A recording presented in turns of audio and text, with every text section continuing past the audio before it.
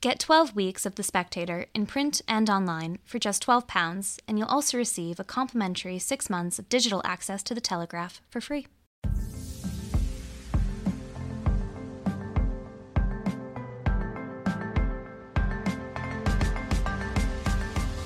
Hello and welcome to Chinese Whispers with me, Cindy Yu. Every episode I'll be talking to journalists, experts and long-time China watchers about the latest in Chinese politics, society and more. There'll be a smattering of history to catch you up on the background knowledge and some context as well. How do the Chinese see these issues? Though it is recovering, the pandemic did hit China hard. Its retail sales are still down, and lockdown had deeper impact on the sector than the financial crisis itself. But one of the sectors driving a bounce back is the luxury goods industry. As lockdown eased, tales of revenge spending spread, of rich Chinese who'd been stuck at home for months finally able to open their wallets. One Hermès shop in Shenzhen pulled in a record-breaking £2 million of sales in one day in April when it reopened.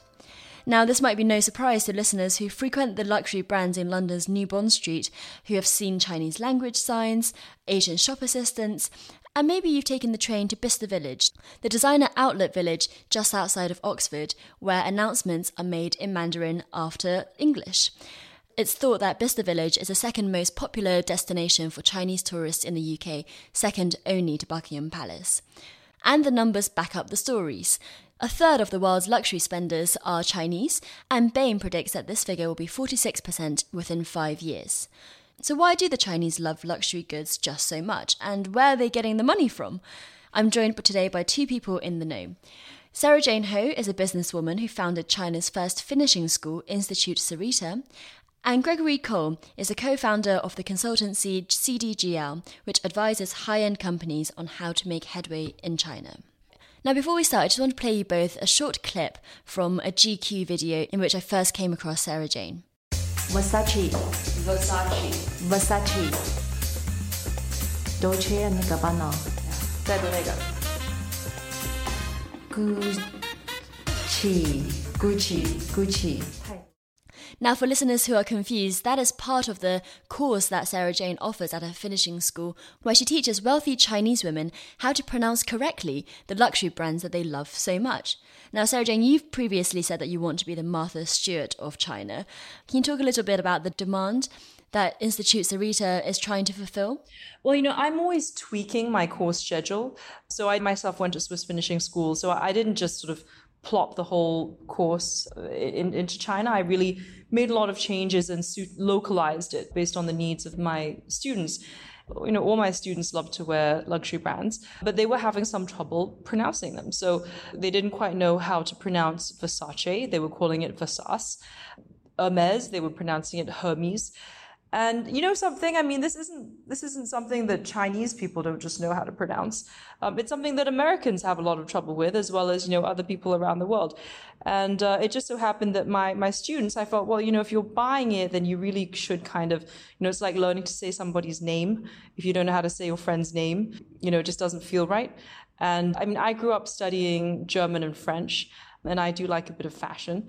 So I thought, well, why not just make that into a course? And our students find it immediately practicable, because we tell them actually that learning to correctly pronounce a brand's name is really the first step to understanding its heritage and its culture behind it. That sounds brilliant. And Greg, all this is very new, of course, as Sara Jane has identified. So can you just give listeners an idea of how recently these luxury brands find China, and what were those early years of entering the market like? So that started around the same time that you saw the economic boom happening around the late 70s and the early 80s. So the first brand, which was really quite early, was Pierre Cardin in 1978. And then the other household names really started joining in the 90s. So you have Cartier in 1990, Louis Vuitton in 92, Chanel and Burberry in 93, and then Gucci and Hermès were a little bit latecomers in 96. So you really have a whole generation that grew up not only with the economic boom and being lifted into the middle class, really, but also seeing these brands coming in as kind of potential badges of success and a new offering that they didn't have domestically at the time. Sara Jane, what do you think is at the bottom of the Chinese love for luxury brands? Is it aesthetic appreciation, or is it a desire to come across as westernized, European, or is it really just, as Greg says, getting that badge of success? Well, you have to understand that no other country has gone through so much change in such a short amount of time. So, for example, if you look at the West, you look at Europe, there was the Industrial Revolution that took 150 years. The US, American expansion that happened pretty much in tandem with continental expansion. And then, later on you had the services revolution and then technological revolution. Now in China, all three of those happened in the past 30 years. I have clients who tell me, clients who were born in the 70s, and they tell me that on their birthday, their mother gave them an egg. Because that's how poor their family was. Those born in the 60s and 70s are really the first crop of first generation wealth, because before that everybody was poor during the Cultural Revolution. When you go through such extreme poverty, then there is a desire to make sure that when you do have everything, you want to sort of really indulge. And you don't want to say no to anything that your children or your wife or your loved ones want. That sort of is a big part of the driving factor of the psychology behind it and the inclination to spend. So I think that in Europe, the rest of the world, a lot of money is old money, at least up until the tech money came in. And so people who inherit their money aren't necessarily such big spenders as first generation Chinese that have made it. So for them, money is literally easy come, easy go, because they made it overnight. They're willing to, spend a lot just as quickly. Then, of course, there is sort of it's conspicuous consumption, but so is it anywhere in the world. And in fact, when you look at America, when you had all that sort of oil money and the robber barons that just came up about 100 years ago, Americans were going to Europe and were buying antiques in cash and were behaving terribly. They were considered very brash and very rude and shocked Europeans. And then look at Russia. Right? So I think that China's just going through what you see any other developing country go through when 400 million people are raised out of poverty and into middle class. And then, middle class becomes upper middle class becomes rich, so on and so forth. I think you sort of have to look at it that way. So, Greg, how much of it is about hierarchy and signalling your status in the society? So there's a great show that came out in early July this year that represents exactly that in terms of people's recognition of where each luxury brand stands in relation to each other, in terms of what it means and the success badge that it represents for you. And so it's called Nothing But 30. And it's about women in their 30s really struggling with different normal life struggles, but one of them being acceptance on a social level within a specific group. And so there's a great scene where this main character attends a social event with other kind of housewives, rich housewives, and then takes a photo. Well, she's holding a Chanel bag, and they're all holding Hermes or Kelly or Birkin bags.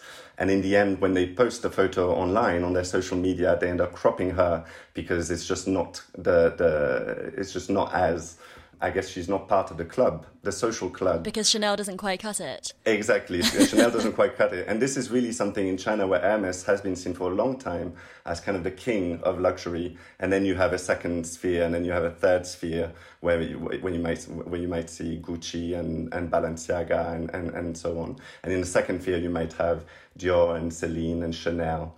So it's interesting that I think this kind of knowledge is much more spread within Chinese consumers than we might have in the West, where consumers might not really see the huge difference between these brands. Sara Jane, does that show ring true to you? Yes, actually, I watched the show, all 43 episodes of it, Nothing But 30. And actually, this is based on a real situation that happened between, a friend of mine from Beijing. Her name is Hong Huang. And she's sort of considered red blood, sort of communist royalty in China, because her mother was the English tutor to Mao Zedong, and her grandfather was the calligraphy tutor to Mao Zedong.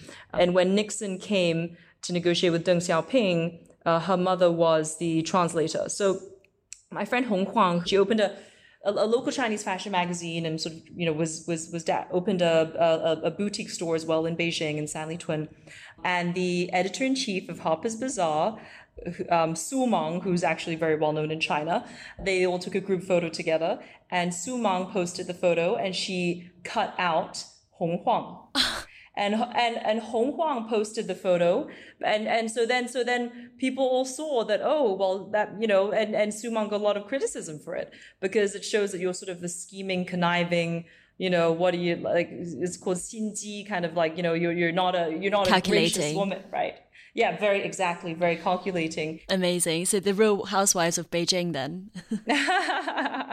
And it's interesting what you say about, the kind of the snobism a little bit being seen. And it's kind of, you mentioned earlier, Sarah, that it was all pretty much new money when, from the 1980s and 1990s, when people started, being lifted into the upper middle class and the affluent. But now it seems like you're starting to have these manufactured kind of layers, between the brands, so that you can still have this kind of old money versus new money, even though it's more like, the highest level of bag and the highest level of luxury consumption versus the second highest level. So it's interesting that over just the space of 30 years or 40 years, you had this already developed. And Sara Jane, what do the poorer or more ordinary Chinese think about all this new wealth? Is there an aspiration to become like these globe-trotting Chinese one day, or is there sort of a class aggression or almost a defensiveness about how rich some Chinese have got? Well, I think that what you see is difficult for sort of those that didn't get rich, is that they think about their peers, their childhood friends, back when everybody had nothing, so in the 70s and 80s. And they think, oh, well, my schoolmate, and maybe in school, my grades were better than his. And, my family had a bicycle, which was a sign of wealth. And, I was better off, I went to a better university. But then literally within 2 generations, so 20 odd years, 30 years, this classmate of yours gains immense wealth to the point that, publicly listed company, or, private jet, and obviously doesn't have very much in common with their peers that didn't make it. And you see a lot of these especially in second, third, fourth tier cities. A lot of the ones that became very, very successful, they're very, very lonely, because while obviously everybody in their little town knows them, at the same time there is a lot of animosity or jealousy that now the gap has widened so much, and in within the same lifetime. And I think that's where Xi Jinping I can understand why he did what he did when he came to power in 2012, 2013, was he immediately did this sort of anti-corruption, anti-luxury, reined everything back. And he had to. Otherwise, the rich were already getting richer, the poor were getting poorer. Otherwise, it was just going to get even worse. And he saw that China was headed on this, it's just so polarized. And, for the benefit of the masses, which I think is what every government should be doing, they should be making decisions for the best of the majority. He stepped in and curbed, yes, it did mean that business wasn't as rosy as before. Luxury brand sales didn't do as well as before, but that's really kind of what he had an eye towards. Yes, Sara Jane, so what you're referring to when it comes to President Xi's anti-corruption drive is the fact that previously to that drive, gift-giving of luxury brand items, antiques, cars, alcohol, it was a big part of Communist Party culture, and indeed the culture of the Chinese elite more generally.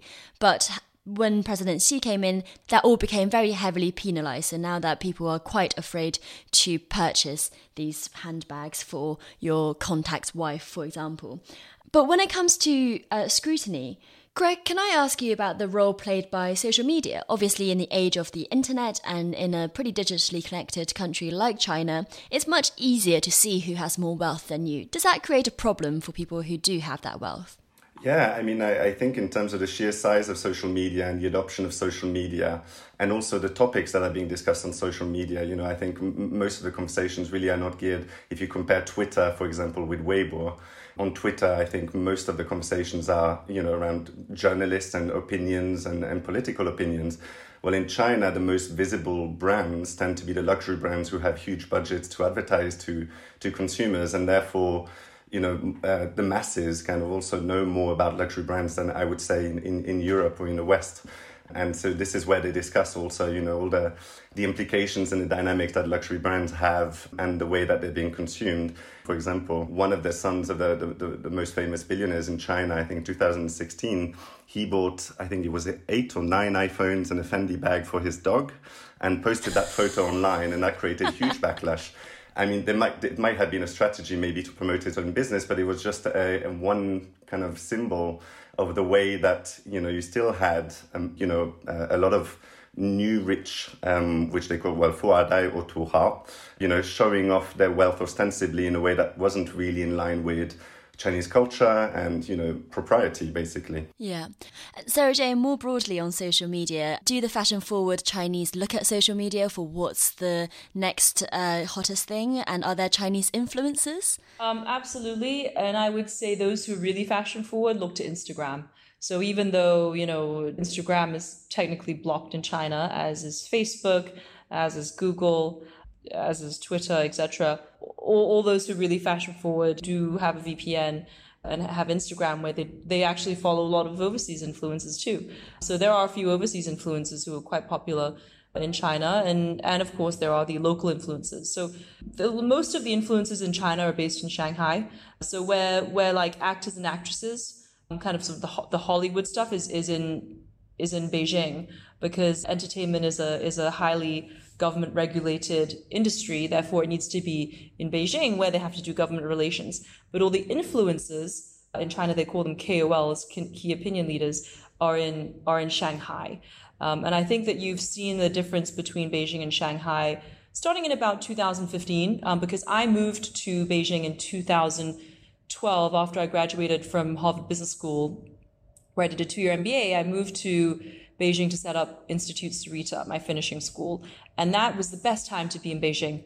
Well, the anti-corruption law had just come in, but it was still a great time because a lot of haigui, which I mean sort of like, it's like Chinese kids that had studied abroad and were now coming back to China. They were setting up businesses, they were entrepreneurs, you had a lot of expats in Beijing.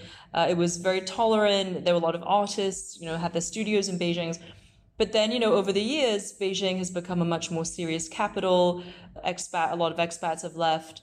A lot of artist studios have been just pulled down for redevelopment with overnight warning. And so a lot of this has moved, a lot of lifestyle and the more artistic and cultural stuff has actually moved to Shanghai. And Shanghai is the city they show the world. So, and fashion brands, luxury brands have always been in Shanghai because they don't need to do government relations. So I'd say starting in 2015, and particularly now, you really see the rise of Shanghai, especially with its proximity to Hangzhou, which is the birthplace of Alibaba. Then Shanghai sort of come up with that whole e-commerce boom. But it's not all smooth sailing, even in Shanghai. Indeed, it wasn't long ago, only a few years in fact, when Dolce & Gabbana got into trouble for an advert that they ran ahead of their Shanghai show. And the furore got so heated that the show was cancelled by the government. What happened was that Dolce & Gabbana ran a pretty interesting advert. You can hear a little bit of it here. 玛格丽特披萨饼，欢迎收看 Dolce and Gabbana 起快吃饭第1集。 Now, I won't play the whole advert because it's in Chinese and that won't be very interesting to a lot of listeners. But the conceit of the advert is a Chinese model trying to use chopsticks to eat traditional Italian foods like margherita pizzas and cannoli. She's obviously struggling, and on Chinese social media, it was seen as a suggestion that the Chinese are not civilized, westernized enough to even understand how to use knife and fork. And the mispronunciation of Dolce & Gabbana at the very beginning of Dos and Gabbana also did not escape some people's notice. So there was a huge backlash in China, which led to Dolce and Gabbana making an apology and trying to do it in Chinese as well. Dal profondo del nostro cuore vi chiediamo scusa. Due buci. So, Greg, are your clients wary about getting on the wrong side of the market and of the government? Oh, all the time. I think, one of the things about Twitter, like Weibo in China, is just that everybody can comment on whatever they see, and, you have strong opinions on both sides. Now, for the Dolce & Gabbana case, that happened not in a vacuum, but there was quite a history of luxury brands making faux pas. When it comes to interpreting Chinese culture or celebrating Chinese holidays and maybe going about it a cheap way or not really fully capturing the spirit of a holiday, for example. Or there were more serious incidents, with discrimination, maybe in Hong Kong stores or in Paris stores, or perceived discrimination. And so every year when these crises happen, the whole kind of nationalist sentiment and the feeling that of, being ridiculed or being taken advantage of, especially by Western brand, has been growing, especially in the negative sentiment. And this is one of the reasons also where you're starting to see more and more luxury consumers looking for Chinese brands, because there's this pride rising in the fact that Chinese manufacturing has evolved so much that they can, equal or even better the quality of Western brands. A lot of the manufacturing hubs actually have been manufacturing for the European brands and the American brands. And so you're starting to have, that kind of hypersensitivity against, Western brands not fully capturing the Chinese spirit and, wanting to basically promote your own culture and pride, in the fact that China is now on the world stage. And it doesn't have to keep buying Western luxury brands. Sara Jane, what did you make of that advert? Absolutely. Yeah, I agree with Greg. And also I just wanted to add, so, so firstly for the advert, what really caused an uproar, I mean, the advertisement itself, yes, it got criticism. But what really was the last straw on the back that broke the camel's back was when an Instagram user, I think she was Chinese, direct messaged one of either Dolce or Gabbana, one of them, and pointed it out. And he wrote back a scathing response, really insulting Chinese people. And that got screenshotted. And so we have to remember that's actually what broke the camel's back. So I completely sympathize with the Chinese consumers here, because Dolce & Gabbana was doing very, very well before that. They were known as they had very strong sales. The Chinese women loved their stuff because it was very feminine. It was, very, just basically the style was very much what Chinese women liked. But then, so if you make your money from, this is your biggest market, and then the one of the co-founders is insulting his consumer, I can understand where the Chinese were coming from.